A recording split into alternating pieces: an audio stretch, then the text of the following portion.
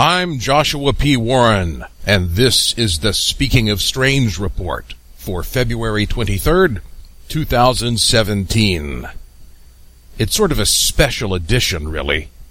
Have you ever heard of Commander X? I've been reading his books for decades. This is some of the wildest stuff ever published, and it's supposedly all true nonfiction. Commander X is the pen name of a supposed government operative who has worked on the inside with the CIA, the NSA, the military at Area 51, you name it, and he is now a whistleblower. He now lives out of a suitcase and goes to great lengths to protect his identity, and he spills the beans on all the dark, twisted government conspiracies, the New World Order, the Illuminati, brainwashing, super advanced top secret technology. He has seen the aliens and the reptilians in person. He knows how flying saucers work. I mean, you name it. His books are extremely well written, and for a guy like me, reading a Commander X book makes me feel like a kid in a candy shop. It always has. Well, anyway, Commander X started publishing these controversial books in 1990, and the only person he could trust to publish this material was my good friend Timothy Green Beckley, a.k.a. Mr. UFO. He owns the Innerlight Global Communications Publishing Company. Tim lives in New York, and all these years, whenever I've seen Tim, I've put friendly pressure on him to tell me who Commander X is. I've tried everything. I've tried getting him drunk at a bar. Every time I've interviewed him on Speaking of Strange, I've said, okay, now's your chance, Tim. Get this off your chest. Finally tell the world who Commander X is. And he would never budge. He always had a twinkle in his eye, and I figured he would carry the secret to his grave. Well, listen to this. About a week ago, I received a package from Tim Beckley, and it contained a brand new book hot off the press called The Commander X Files, Identifying the Real Commander X. I couldn't believe it. I thought, oh boy, time to put on a pot of fine Puerto Rican coffee, dim the lights, and dig into this one. And this book is definitely a whirlwind of a read. It not only starts with Tim Beckley telling us more about the identity of Commander X, but the whole book is filled with amazing Commander X content. It's so fascinating that I contacted Tim and said, my friend, will you please let me read at least one juicy chapter of this book on my podcast? He gave me permission. And so now, I'm going to read a chapter for you out of this new book that particularly struck me because it gives one of the most detailed and chilling overviews of what these aliens are, exactly what they look like, and what they have in store for us humans. So I'm about to read you Chapter 2, called An Alien Overview. So here we go, Chapter 2 from the new book called The Commander X Files, Identifying the Real Commander X, Alien Hunter.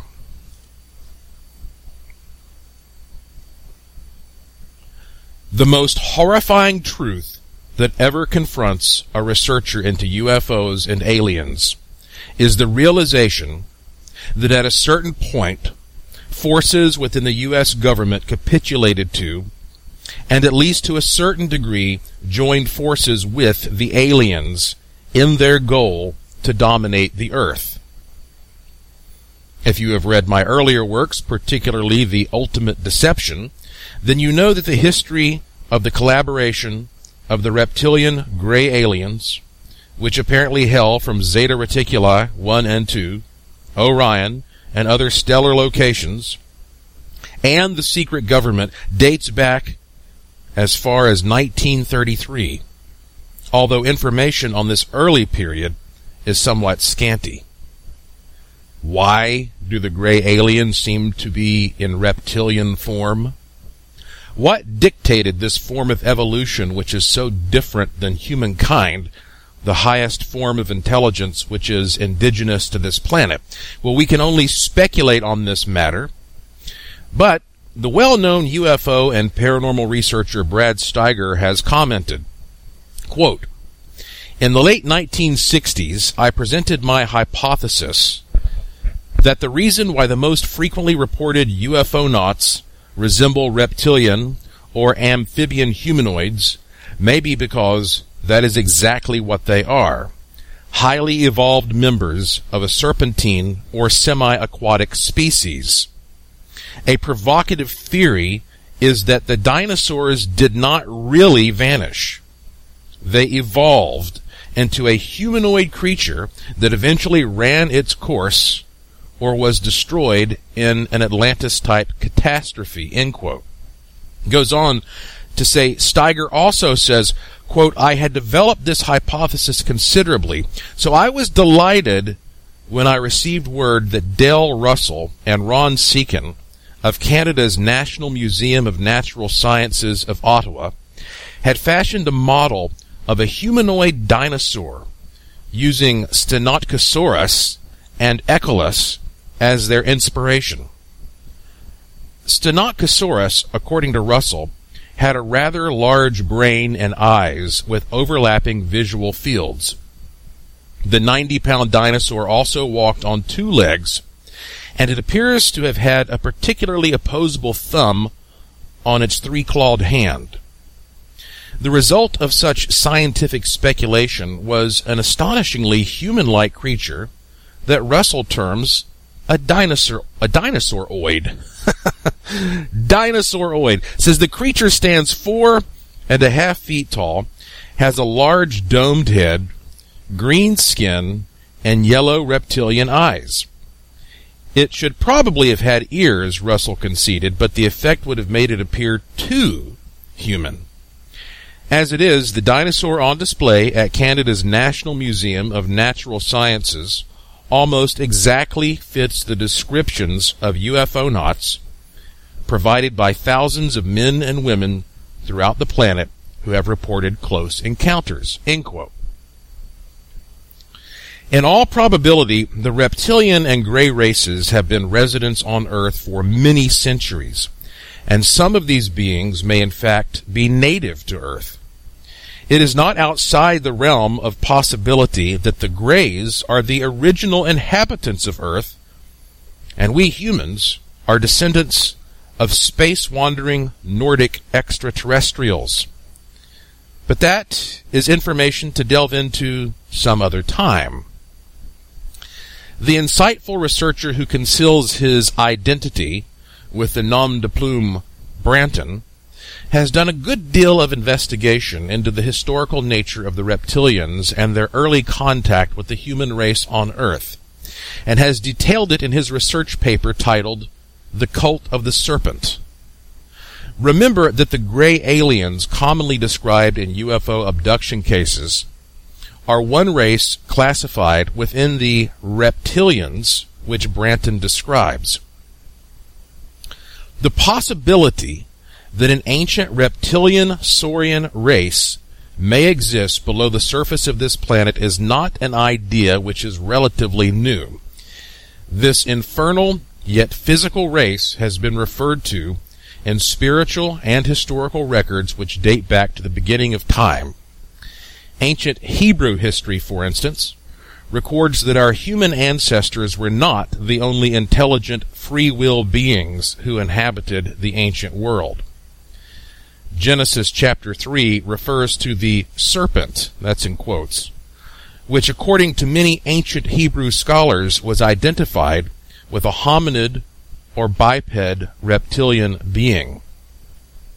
The ancient Hebrew word for serpent is nakash, which according to Strong's Comprehensive and other biblical concordances contained in itself the meanings reptile, enchantment, hissing, whisper, diligently observe, learn by experience, incantation, snake, etc., all of which may be descriptive of the serpent sauroid race which we have been referring to.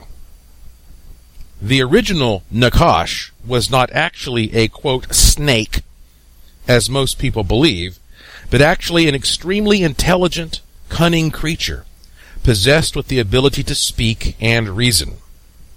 It also stood upright, as we've said, as did many of its descendants, the small saurian predators which ambled about on two legs.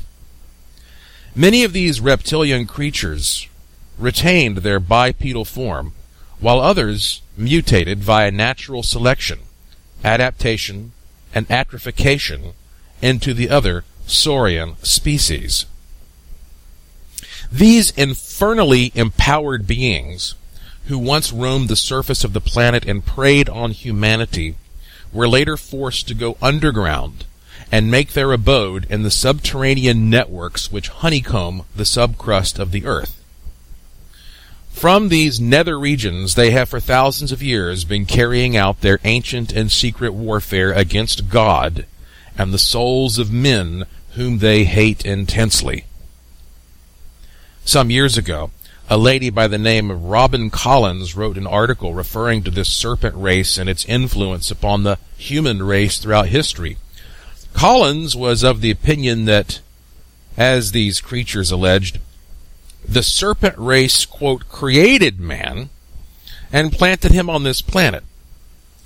All indications, however, strongly point to the fact that this is just one of many propagandist lies which this infernal race propagates. If these alien deceivers can convince man that they created us, and therefore they are our, quote, creator gods, so to speak, then we will all be more likely to bow down and submit to these vermin in worshipful adoration. Such revelations and propaganda often come through trance mediums who claim to channel these alien beings. On a few occasions, these alien creatures have spewed forth such propaganda directly to abductees during UFO encounters. Now, since their race has long since lost any concept of righteousness or moral integrity, they will not think twice about using deception or whatever means at their disposal in order to advance their overall control of all things. Deception is, and has been for thousands of years, second nature to them, and therefore any statement made by them should be considered in light of this fact. Although the alien physiognomy has been treated of extensively in my work and in that of other researchers, some readers might appreciate a comprehensive rundown on the subject. John H. Andrews, in The Extraterrestrials and Their Reality, provides a good thumbnail estimation of the gray aliens. The occupants of the UFOs, which we call flying saucers, are sometimes called EBEs, for extraterrestrial biological entities. They are normally 3 to 5 feet tall. Their slender bodies, extra-large heads, long arms, claw-like hands, and big eyes give them the appearance of being an oversized human fetus. These little people are usually seen wearing tight-fitting, metallic, one-piece suits to keep their body temperature from overheating. Each suit is completely one color, but different colored suits have been observed. Sometimes these suits are equipped with a breathing and or air conditioning apparatus. One abductee estimated the temperature of these beings' hands to be 115 degrees Fahrenheit. These little people are quick-moving and of light weight like birds, yet are quite strong. This suggests they have a very high metabolic rate and perhaps a limited lifespan of 15 years or less. Autopsy reports of some of these alien beings revealed some very frightening information. Their feet, genitalia, breasts, digestive tracts, lymphatic systems, vocal cords, earlobes, noses, mouths, teeth, lips, and eyelids all appear to be atrophied and partially or completely absent because of either evolutionary degeneration or because of gene damage suffered as a result of some sort of nuclear holocaust or a gene splicing experiment which went wrong. Their eyes appear to have no pupils or irises. Their hands most often have only 4 fingers, with the little finger missing. Some hands are webbed. They have a smooth reptilian skin which has been observed to have various colors from tan, yellowish green, pinkish green to gray, but never plain green. They have a heart and a single lung. Their bodies hold a transparent liquid containing no red blood cells which could carry oxygen. Witnesses who claim they have been in one of the underground UFO bases describe having seen large containers with an amber liquid containing the body parts of human beings and cattle which had been mutilated. Some evidence suggests that the victims of these mutilations had their blood drained and body parts removed while they were still alive. This may have been done to preserve the effectiveness of the antibodies in the blood to protect the ETs from earthly microorganisms and viruses, because their immune systems had long ago ceased to function. The body parts and blood from the victims in these containers were apparently being processed with hydrogen peroxide to produce a liquid food for the alien beings. To eat, they either soak their bodies in this liquid or rub it on their hands.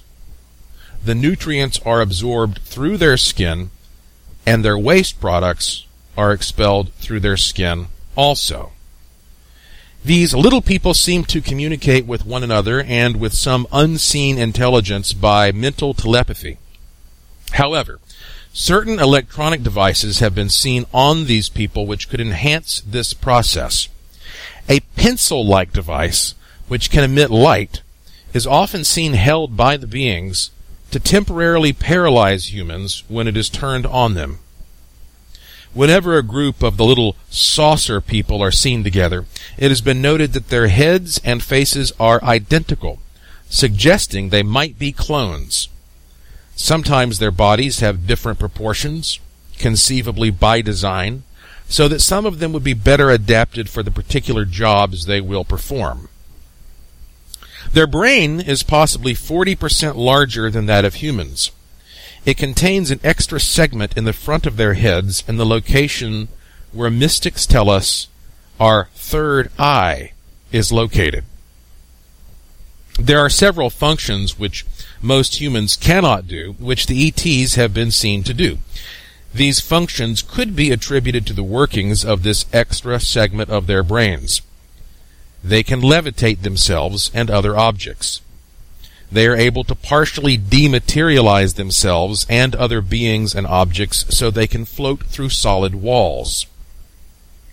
Reports indicate that this power may be limited. Some ETs have been held captive within deep underground installations. Electromagnetic shielding around these cells could also have helped contain these people. They can bend light rays around themselves with their minds so as to render themselves invisible. The only thing in nature we can think of which can noticeably bend light rays is a giant mass like our sun, and even it doesn't do nearly as good a job as do the ETs. They can also send a light beam to some finite point in space and then retract it or extend it at will. Now, this special beam could be made for capturing and transporting abductees, both animals and people. They can also illuminate the inside of a totally enclosed structure through the solid walls. These small ET people only have a small aura around themselves when compared to the auras of human beings. This fact generates some interest, awe, and even respect in the ET community for human beings. In dealing with the ETs, we should exploit this fact as much as possible. Their minimal auras strongly suggest that they are only manufactured biological robots who have a soul and or spirit more like that of a lizard or other small animal. No wonder most of them have little compassion for humans. Only a very few of these creatures show any signs of having any great degree of intelligence over and above that required for accomplishing their assigned tasks. Many of them seem mean and irritable. Others are just plain malevolent and could be quite dangerous to humans. That's the end of that chapter. Wow. How would you like to meet one of those guys in person?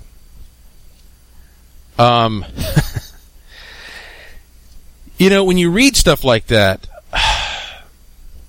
and you keep an open mind, you start thinking about all kinds of bizarre things. And even though this was kind of stated in that chapter, I mean, let me just throw an idea out there. I mean, what if, indeed, when the dinosaurs went extinct, however that actually happened millions of years ago, not all of their descendants went extinct. Maybe the most advanced ones actually did hide underground, away from whatever destruction or conditions took out the dinosaurs. And those continued to evolve into more humanoid, advanced beings over millions of years, which would explain the larger brains, perhaps, and the ability to do extraordinary things. And at some point, thousands of years ago, some other aliens came to this planet that looked more like you and I do. They came here, and they got a hold of some of the mammals, some of the ape-like creatures, played with their genetics to make humans in their image. Maybe as slaves, who knows what. And so here you have these humans that are, again, mammalian in nature, and they're told, listen, guys, there are also these creepy reptilian beings that live under the ground, and they're sneaky, they mean you harm. Stay away from them. And then gradually, these little creepy reptilians come up, and they start trying to interfere with humans. Kind of reminds you of the story from the Garden of Eden, doesn't it? When the serpent-like being is coming out there and tempting Eve. And then when the aliens that sort of seeded us, the god or the gods, saw what was going on, the gods became angry and punished those reptilians, banished them to go back underground. And throughout the course of human history, people who have come into contact with them, they talk about these creepy creatures they call demons that live under the ground in a place called hell. And that this battle has continued to ensue. Look, I'm not telling you that that's what I believe. I just see some very interesting parallels in, say, the biblical account of things and what I just read to you in this book. I would love to sit here and read this whole book to you, and I'd love to tell you more about who Commander X is, but I can assure you that if I did that, if I spoiled this book on the air, my friend Tim would probably fly down here in a black helicopter and slit my throat. So, I don't want to spoil the book, but I've given you a taste of it. So, honestly, you'll just have to buy a copy yourself if you want to get the whole story. But obviously, I recommend this book, and I'm not making a dime off of it, so I'm just telling you that because it's a good read. If you want to get this book and a lot of other great books, I'm talking a lifetime of wonderful content, go to conspiracyjournal.com. That's Tim's website, conspiracyjournal.com, and just click the link there at the top that says Bookshop, and you'll find this book called The Commander X Files, updated, identifying the real Commander X alien hunter. Gosh, so much stuff. In fact, I do have a story in another book that Tim just published. This is a book, I've got it in my hands, another big, thick, comprehensive book. It's called Amityville and Beyond, The Lore of the Poltergeist and Other Petrifying Paranormal Phenomena. And you may or may not know that I personally had an experience coming into contact with an interactive spirit at what some call the most haunted house in America, Myrtle's Plantation in Louisiana.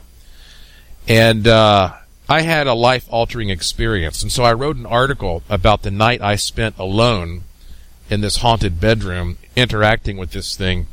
And that story is published among many other great stories by a variety of people in this other book, Amityville and Beyond. So you'll find that one there also at the conspiracyjournal.com bookshop. I found it interesting that chapter that I read you also talked about auras and the auras of humans as opposed to aliens.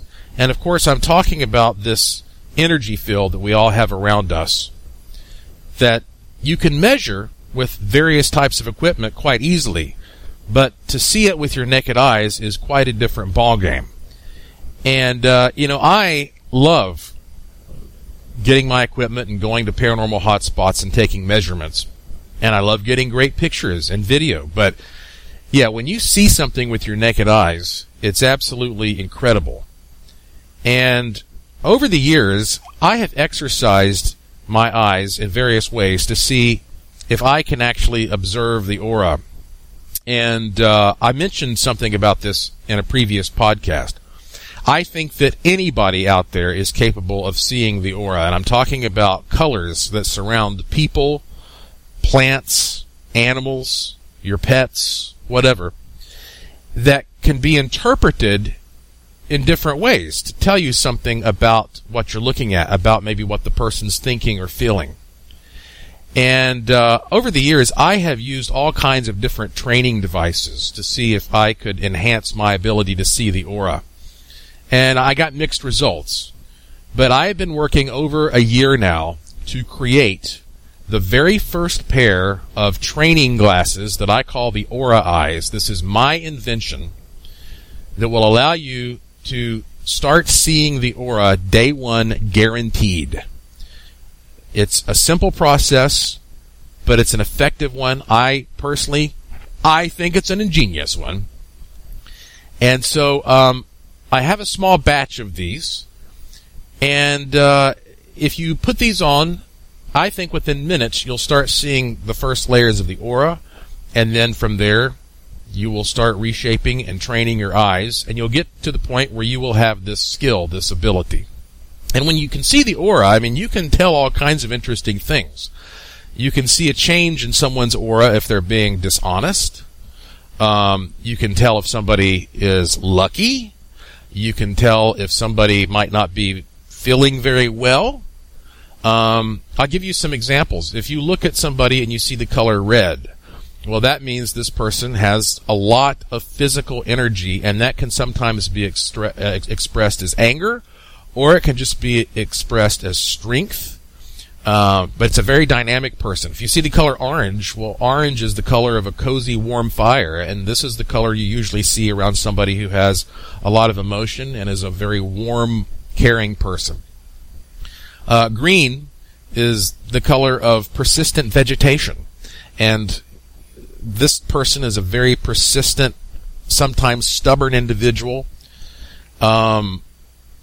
We have yellow, which is the color of the sun. It's literally like a sunny disposition. Think of like a cheerleader, a person who is fun-loving, but also can be, perhaps at times, a little too optimistic and naive.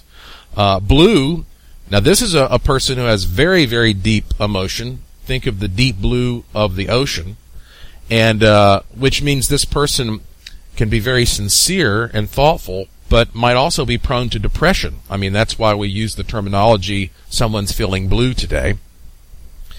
And then you have purple, which is really a mystical color. Think of the color of a wizard's or a sorcerer's robe. So if you see purple around somebody, that means this person is especially prone to have psychic abilities and ESP. And there are all these other things, like if you see a white aura, it's a person who is actually got more of a spiritual essence, more of a divinity. The aura you might see around an ascended master. If it's a dark aura, that could mean that there's something dense around the person. Light is not passing through properly. The person may not be feeling well, or the person may have some bad motives. They're trying to hide something. I've always heard if you see silver twinklies around a person, then that could mean, if around a woman, that means that she is pregnant. If you see sort of gold sparkles around a person, then that means that the person is lucky. There are all these different things that you can interpret. And so, if you decide to get a pair of my invention, the Aura Eyes goggles, while I still have them in stock, you'll get the goggles that will immediately allow you to force your eyes to start training so that you can not only see this, but turn the ability on and off. And I'm going to include a really special treat, a pendant for you to practice with that is a living terrarium. It literally has living moss and quartz crystals from the mountains of Asheville, North Carolina. That's my hometown, one of the most paranormal hotspots in the world. And you can use that as a training tool to look at because it puts off quite a pronounced aura. So if you're interested in that, and I hope you are, as long as I have them in stock, please go to my website, joshuapwarren.com. That's joshuapwarren.com. There is no period after the P. Also, speaking of Asheville, I own the Asheville Mystery Museum. It's located in the historic Asheville Masonic Temple, which is just a big, tall, beautiful building with a theater and a huge dining room and all kinds of meeting spaces. And it's just a wonderful place for events. And my museum is in the basement. And recently one of the board members said, we really love the type of people who are interested in what you do.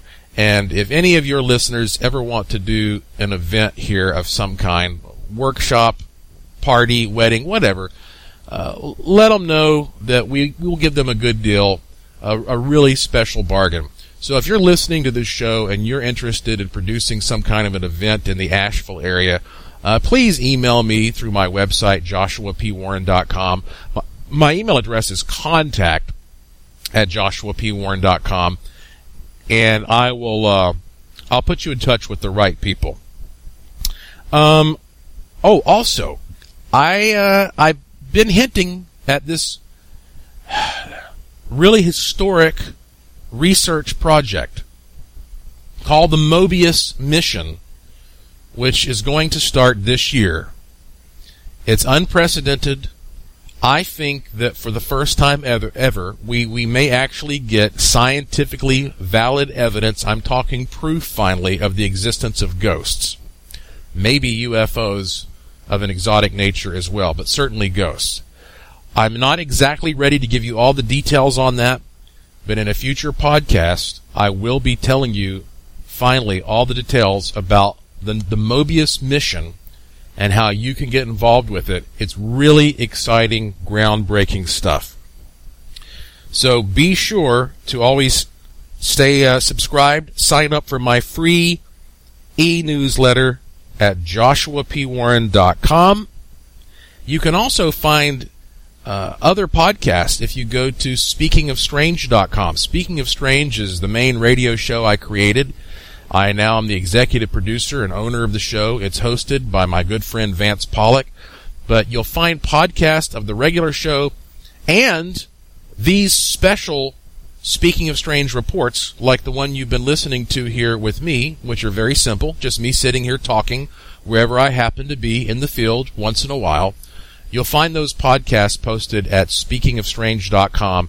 Just go to speakingofstrange.com and click the link to podcast. I'm happy to entertain your thoughts on this bizarre and some would even say troubling edition of the podcast. But it's fascinating to get a detailed look at what things may be out there, and makes you wonder, would you want to come into contact with one of these beings? Would you take that risk just to see one of these in person?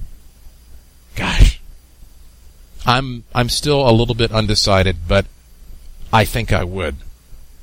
All right. Thank you so much for listening. And until next time, may the Force be with you.